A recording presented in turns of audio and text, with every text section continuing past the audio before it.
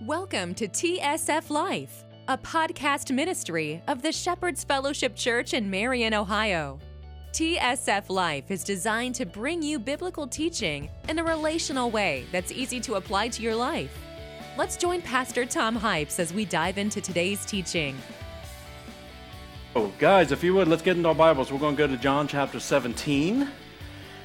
John chapter 17, and that's going to be kind of the foundation for our studies for the next few weeks, because again, as we dig in to your walk with Christ, well, on Sundays we're looking about how to disciple and how to be discipled.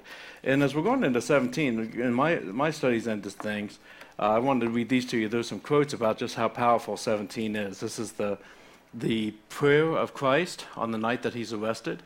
It's a very powerful chapter, especially when you put it into the context of what's been going on within Christ's life after the last journey to Jerusalem, the things that we see him go through, the things of the final week of Holy Week, from the triumphant entry to the conflict to the teaching, to this very vulnerable place after the Last Supper where he is having a conversation with his Father. And Dan to put it some quotes that people have said on John chapter 17 I wanted to share with you. So it really is a beautiful chapter that we'll be spending time in. Some of these names won't mean anything to you, but these are some of the quotes. For instance, there is no voice which has ever been heard, either in heaven or on earth, more exalted, more holy, more fruitful, more sublime than the prayer offered up by the Son of God himself. Another theologian wrote the farewell prayer of Jesus for his disciples and claims in reading that men are listening to the family conversation of deity. I like the way that he sees that. Another one, John 17, is one of the greatest chapters in the Bible and certainly one of the most treasured. Some refer to it as the Holy of Holies of sacred Scripture. And then scholars and students of the Bible throughout generations have regarded John 17 as one of the most amazing passages of Scripture. And that's where we're going to be at for a while. We'll go another slide up there, Chris, with the different sayings that in this particular prayer, Jesus makes several I have statements, or things that he has done to disciple and prepare the disciples for his departure. And we're going to be going through these over the next several weeks. Now that we've laid the foundation about the relational methods that Jesus used as we looked at observational learning that he used, we're going to start going through these different things that Jesus has based himself about and talked to his Father about in this incredible prayer. And so the first one we're going to be focused on, again, chapter 17, is going to be verse 6, that Jesus says, I've revealed you to whom you have given to me. So to get to that and explore that, we're going to go ahead and read, starting out at verse 1 to get a little bit of context, and then work our way up to that scripture and look at how that scripture plays out, or that truth plays out when it comes to the four different chairs of discipleship and maturing. And then we'll talk more about Hannah staying out late from prom last week. So what? I'm sorry, what? What? And sass, too. I guess we're going to be talking about sass. Okay, so quick drink of water, and then we'll dig in. When Jesus had spoken these words, he lifted up his eyes to heaven, and he said, Father, the hour has come.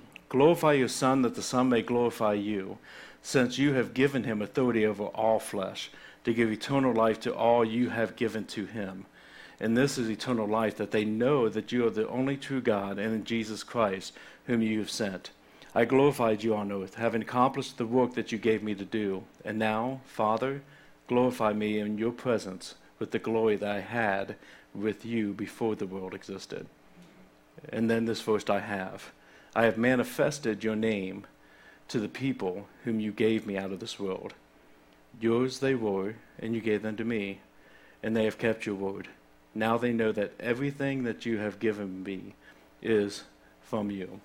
So one of the things that he says from a discipleship standpoint is, I revealed them you. And everything I did, everything that I was focused on, I'm revealing, I'm manifesting those, that you to them. And I find it interesting, kind of our parallels in my study and your studies. Some of them don't quite match. I'm going to kind of rearrange mine to match up yours better.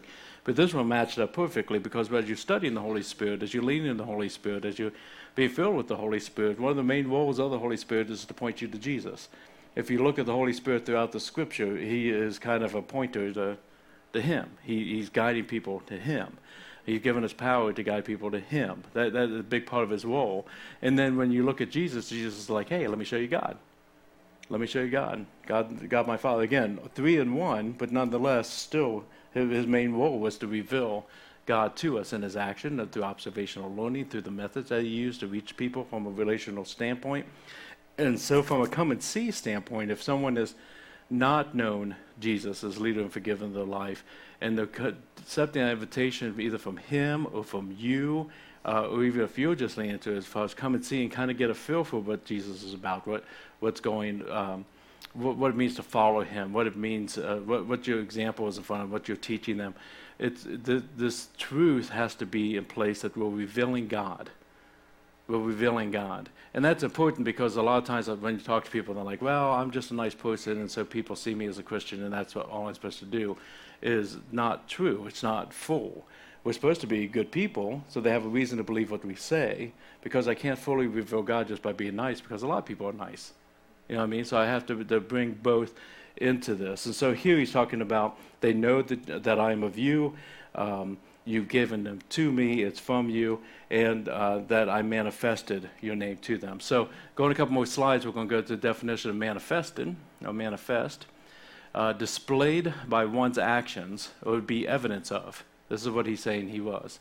He's displaying by his actions, by his words, God, and he is giving evidence of being God. Have you ever considered yourself giving evidence of God? It's impossible to say there's not evidence of God. The evidence coming into the courtroom now, someone might not believe it, but there's evidence for God everywhere. Have you ever thought about that you are part of that evidence? From a God standpoint. Jesus put it this way in John 1:14, we'll put up on the screen for you. John said, the Word became flesh, and it's capital W because he's speaking of Jesus. Jesus as the Word. The Word became flesh and dwelt among us, and we have seen his glory. Glory as the only Son from the Father, full of grace and truth. What does grace and truth remind you of? What we talk about here and there? Full of grace and truth. 100% love, 100% truth. It's the same thing. That was how he took and put this out there. Look, let's go to the next definition for dwelling. Dwelling as a tabernacle, make one's presence among. So here we have the Word of God coming to make his presence among us, dwelling within us through the Holy Spirit. We are his sanctuary. We are the evidence thereof, full of grace and of truth. In other words, that 100% love, 100% truth, that's not just like a slogan that we talk about here. It's something that we put out some church leadership book. It's how Jesus revealed God.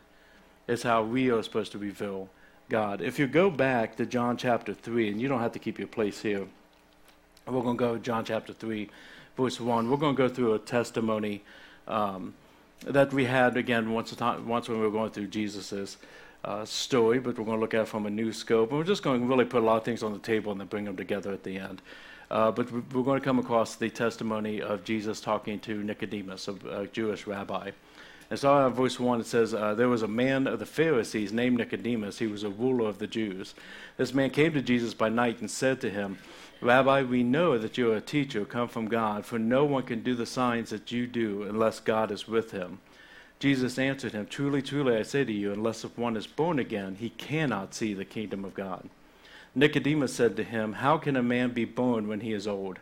Can he enter a second time into his mother's womb and be born? And Jesus answered, Truly, truly, I say to you, unless one is born of water and of the Spirit, he cannot enter the kingdom of God. That which is born of the flesh is flesh, and that which is born of the Spirit is spirit. Do not marvel that I said to you, You must be born again. The wind blows where it wishes, and you hear its sound, but you do not know where it comes from or where it goes. So it is with everyone who is born of the Holy Spirit. Nicodemus said to him, How can these things be? Jesus answered him, Are you the teacher of Israel, and yet you do not understand these things? Truly, truly, again, amen, amen. I say to you, we speak of what we know and bear witness to what we have seen, but you do not receive our testimony. If I had told you earthly things and you did not believe, how cannot you believe if I tell you heavenly things?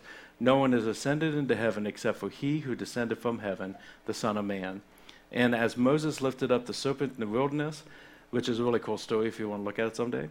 As Moses lifted up the serpent in the wilderness, so must the Son of Man be lifted up, that whoever believes in him may have eternal life. For God so loved the world that he gave his only begotten Son, that whoever believes in him should not perish but have eternal life. If you look at this from a standpoint, because Nicodemus is a come-and-see guy at this point. He knows all about the Scripture. He's got the Old Testament frontwards and backwards. He knows the law frontwards and backwards. But he's coming and seeing when it comes to Jesus. He's trying to figure this out. You can't be doing the stuff that you do and not be of God. So he's trying to figure that out, right? So as he comes to Jesus, we see Jesus bring a revelation of God through his action and his words to Nicodemus through grace and through truth, through love and through truth. We see him using the things such, again, as the relational methods that we talked about a couple of weeks ago, observational learning as part of his outreach to Nicodemus within the standpoint. So if you look at it from a truth standpoint, look at what Jesus does, which is awesome. When Nicodemus says to him, we know you're of God, you couldn't do the things that you're doing unless you're of God, Jesus doesn't go, oh, that's awesome, I'm so glad you guys are on board. He goes to what? Redirect. He goes to redirect, which we've looked at a couple of weeks ago. We know you're of God. And he's like, that's nice. Anyway, you can't go to heaven again unless if you're born. You can't go to heaven unless if you're born again. And Nicodemus is like, what in the world are you talking about, dude? It was a complete truth redirect they had within it. You also see within this one, as far as those relational methods, confrontation. It's not exactly a comfortable moment when this outside rabbi looks at you as in your religious leader, leading Israel and teaching, and he says, "Seriously, you are the teacher of these guys, and you don't get this? Are you stupid?" I mean, it's kind of like the feel of it, like what is wrong with you? But what we find with him bringing truth, he's doing it in such a loving way because he knows how rabbis communicate. He knows how Nicodemus thinks. This is the way they communicate with one another. He is purposely putting back on his heels a little bit so that he's wondering, what is he talking about? How can this work? How can this be? He's asking rabbi questions of himself to answer these statements that bring such a chaos into his life. But what is he doing? He's revealing the love of God. God so loved the world that he gave his only begotten Son so that everyone could be saved. So no one shall perish. That's a complete goal between the hard thing, but he's bringing in truth as well. We can't do a little bit of one and a little bit of the other. It's got to be both, and Jesus is a master at it. And his motivation is he's revealing God. He's revealing the attributes of God. As we go into it a little bit more, in John 3:22, we'll put that scripture up for you. Says, after this, so after his time with Nicodemus, Jesus and disciples went into the Judean countryside, and he remained there with them and was baptizing them. And this is, we're going to kind of pull from this chair 2 aspect of this, moving from the come and see to I've accepted Jesus as leader and forgiver my life. You're the Son of God. I believe you died and rose again. You're God. I'm not. I'm following you, right? We start seeing, as those disciples are moving into that standpoint, a little bit of a different way that he reveals God through that same grace and truth. When we go back to, I'll save that for a second. But he basically, the main thing that we want to look here is it is very purposeful that he spent time with them. When we look in the scripture, if you count up all the times that Jesus was teaching crowds, you would have to times that by 3 to come close to how many times scripture mentions him being with the few.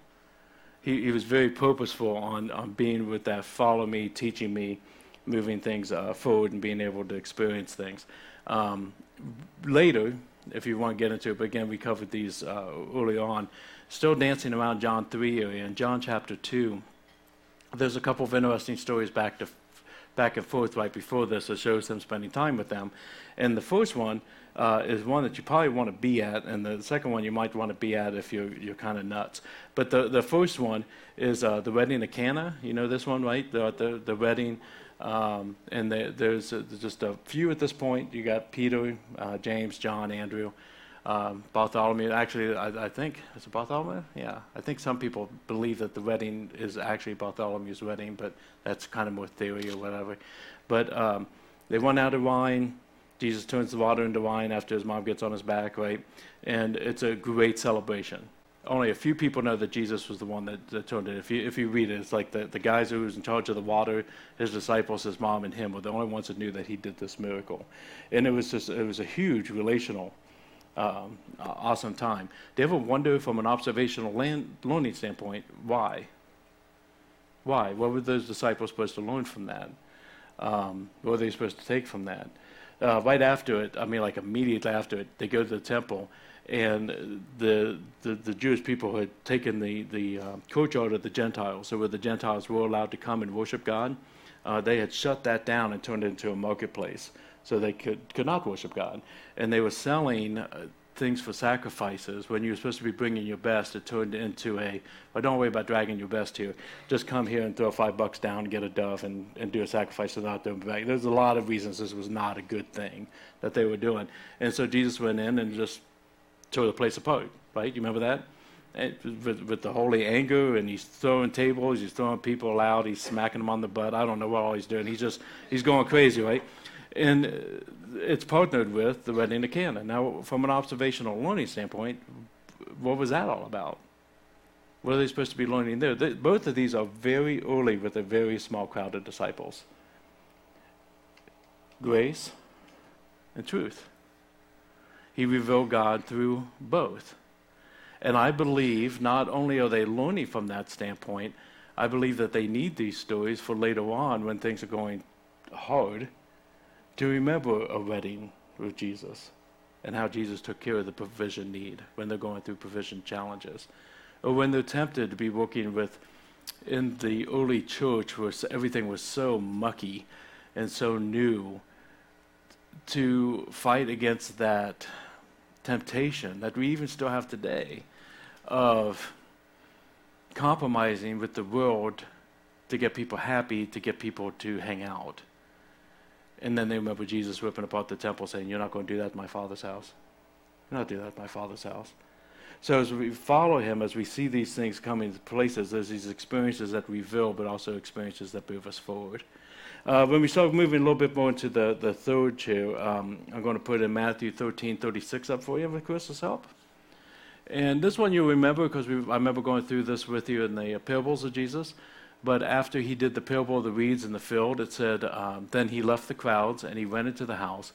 And his disciples came to him saying, "Explain to us the parable of the weeds and the field." And this is, again, one of those times where he is pulling back from the crowds and moving more into that time, multiple times that he spends time with them, and really spends time mentoring them. That's when we're getting into that being a fisher of men standpoint, that we're going to see him mentoring more and more than just being a teacher. And mentoring seems to be coming up a lot in this study for us. I'm really hoping that that's something that someone's getting a hold of them, and they start wondering, who is my mentor? Who am I mentoring? That's a big part of discipleship. Mentoring doesn't happen by accident. Mentors, you choose your mentors. It is a conscious choice. A lot of times it is either natural, like Bob Buchanan being he's been my pastor since I was in my early 20s. It was a very natural relationship. I've had mentors in my life that I saw them further down the row of chairs, and I said, I need to learn from him, or I need to learn from her, and purposely set up that relationship and spend time with them. It is a relationship where you lean in with them, in such a way that you're listening to their stories, what they have learned as they're further down, what their advice would be, and then not automatically doing it. You're not made to copy somebody else, but to take it in and prayerfully process it to see what applies to you and what doesn't. Again, with Bob's a big church guy. I'm not a big church guy. So there's a lot of our conversation that works for Bob that doesn't fit our environment. And so you have to kind of be able to process those things, but you willingly do so. I had someone who called me a mentor for a period of time, and I was a mentor for a period of time. And then one day they were looking at moving forward in something, And I'd already kind of expressed my concerns within it, and that doesn't mean he has to do what I think or don't do. That's just to be considered. And then next time he came to me, he says, well, we're doing this. I said, wait, you're doing this, or you're wondering thoughts about doing this? He goes, no, we're doing this. I said, okay, that's all. I'm going to be keeping that in prayer. But that was the day I stopped being his mentor, because he didn't look at me from a mentorship standpoint anymore, and that's okay. Those seasons come and go, but it's very much something that we choose, and it's something that we lean into or we don't lean into. It's not just looking up to somebody. Here, this is what Jesus is doing. He's being a mentor. They have chosen to follow him. He is speaking into their lives. Obviously, it has a little bit more weight than most mentors, and as they're being mentored, then it's their job to be able to go out and point people back to Jesus, to point them to God as well. Does that make sense? Okay. Now, I'm going to cheat. This is a point I want to make sure I don't miss, and I think I skipped it, but maybe not. We'll see. I'll come back to it if we need it. Let's go to Matthew 17. He said, just put the law on the table, and then we're going to bring it together. In Matthew 17, let's see, is it there? I don't know. Okay. So in Matthew 17, we're going to be moving a little bit more to the chair forward. This is more bear fruit. This is more mature mentorship, or more mature revealing, where we start to see the kingdom of God living and experience the kingdom of God living more and more. In Matthew 17, we see the transfiguration, which is, I'm going to read it if you haven't been through it, so you can kind of know it, but it's really a kingdom of God thing that we could spend like a weekend talking about. There's a lot to it. But now we're just going to stay on a very face value to pull out the lesson points that we have, but that might be an interesting thing for your studies. But in this case, it says, after 6 days, Jesus took with him, and pay attention who he took Peter, James, and John, and led them up on a high mountain by themselves. And he was transfigured before them, and his face shone like the sun, and his clothes became white as light. And behold, there appeared to him Moses and Elijah talking with him. And Peter said to Jesus, Lord, it is good that we are here. If you wish, I will make 3 tents here, one for you, and one for Moses, and one for Elijah. And that goes back to the Festival of Booths. If you're here with Ravi, Zacharias was with us about a year and a half ago. We went through the Festival of Booths. But it's basically worship. It's a way of worship. If you want, we can make these 3 tents for you. He was still speaking, says verse 5, when, behold, a bright cloud overshadowed them, and a voice from the cloud said, This is my beloved Son, with whom I am well pleased. Listen to him. When the disciples heard this, they fell on their faces and were terrified. But Jesus came and touched them, saying, Rise and have no fear. And when they lifted their eyes, they saw no one but Jesus. Why a smaller group? Why not all the disciples at this? Again, biblical imagination time. Educate biblical imagination. This is something specifically for these 3. I would sometimes I wonder if Andrew feels like he got the boot, because Andrew is the one that kind of brought Jesus to the other ones. But he doesn't seem to be in that top 3. And I don't know if it's because of their leadership roles as time goes on. I don't know if it's because they're further down the chairs than other people. Again, how long we've been with Jesus does not determine how far we are down the road with the chairs. If it was they had specific things that they were going to go through, again, like the situation with the wedding and like the situation with the temple, maybe this is something they have to hold on to during the toughest of times. I mean, Peter was martyred for Jesus Christ, crucified upside down. Did he need this moment to hold on to at times in the future? Is it because of John, he died of old age, the only one not to die a martyr's death on the island of Patmos, a prisoner's island? But Revelation, when he was there, we see Revelation was there. Did he need it to be able to get through those things? I don't know. James didn't get to the end of Acts. James was martyred very early. But did he need that for that situation? We don't fully know, but there's a reason why these 3 are having this more mature experience of the revelation of God, whether it's spirit and truth. And they get to see Jesus in his fullness.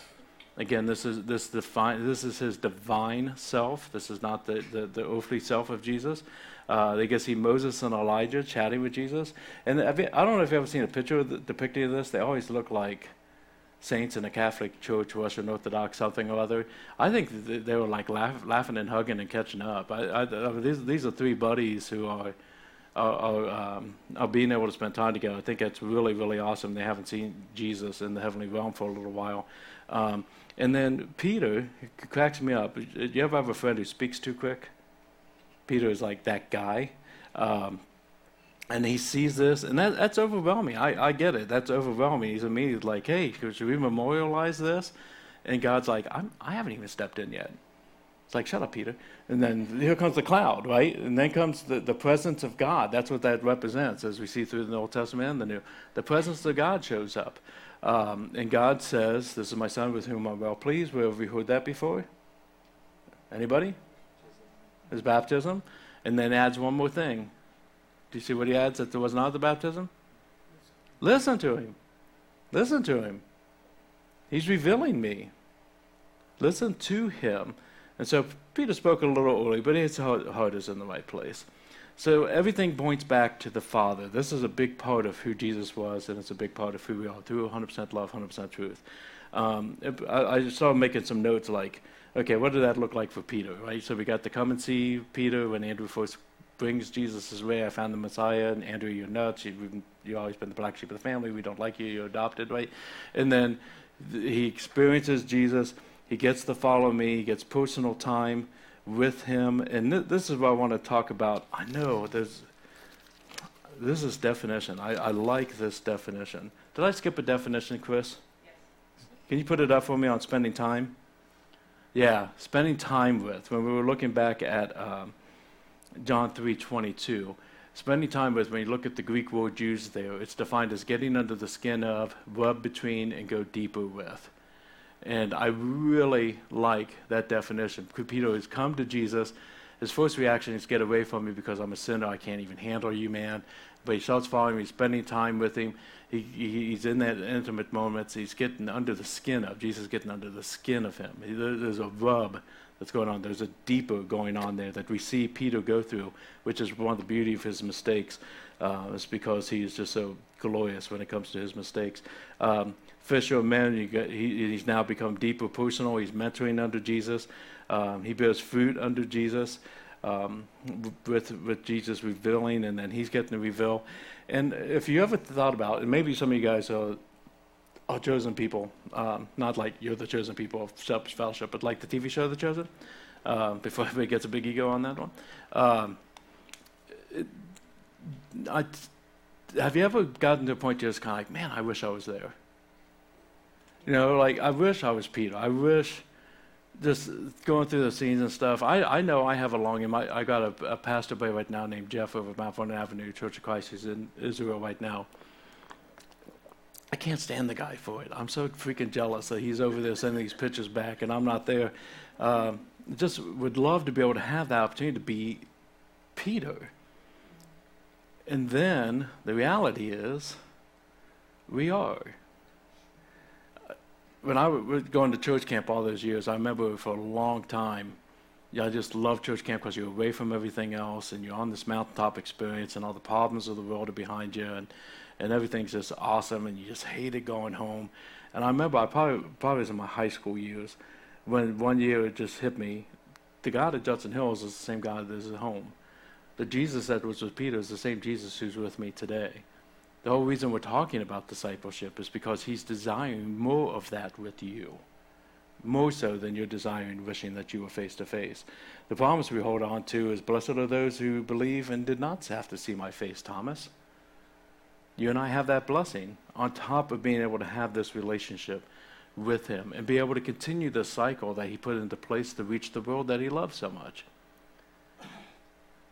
Luke 9:51, he set his face upon Jerusalem and he started his final journey. You remember that? Luke 10, he sends them out 2 by 2 to go into the different towns before him to prepare the towns. And when they come back, they are celebrating, they are joyous, they are going on and on about how the demons had to take and listen to them because of their authority, how the illness of people who were sick and afflicted was gone and they had total freedom, how people were receiving the word of Jesus Christ and were looking forward to his coming. And I have to think, as all those people were coming back to Jesus, 2 by 2 by 2 by 2, that was probably the first time that he watched them coming in full joy and saying, this is going to work. This is what it was supposed to be. This is what we're setting. And he's still looking for that today. For us to reveal God, 100% love, 100% truth to the people that are around us. If you were blessed by today's teaching, we hope you return for our next podcast. Or, better yet, stop by the Shepherd's Fellowship any Sunday morning to join us live. You can learn more about the church by calling 740-382-3500 or check us out online by going to tsflife.com. That's tsflife.com. You can also support the ministry of TSF Life by donating at our church website or sending support to the Shepherd's Fellowship, 1647 Marion Marysville Road, Marion, Ohio, 43302.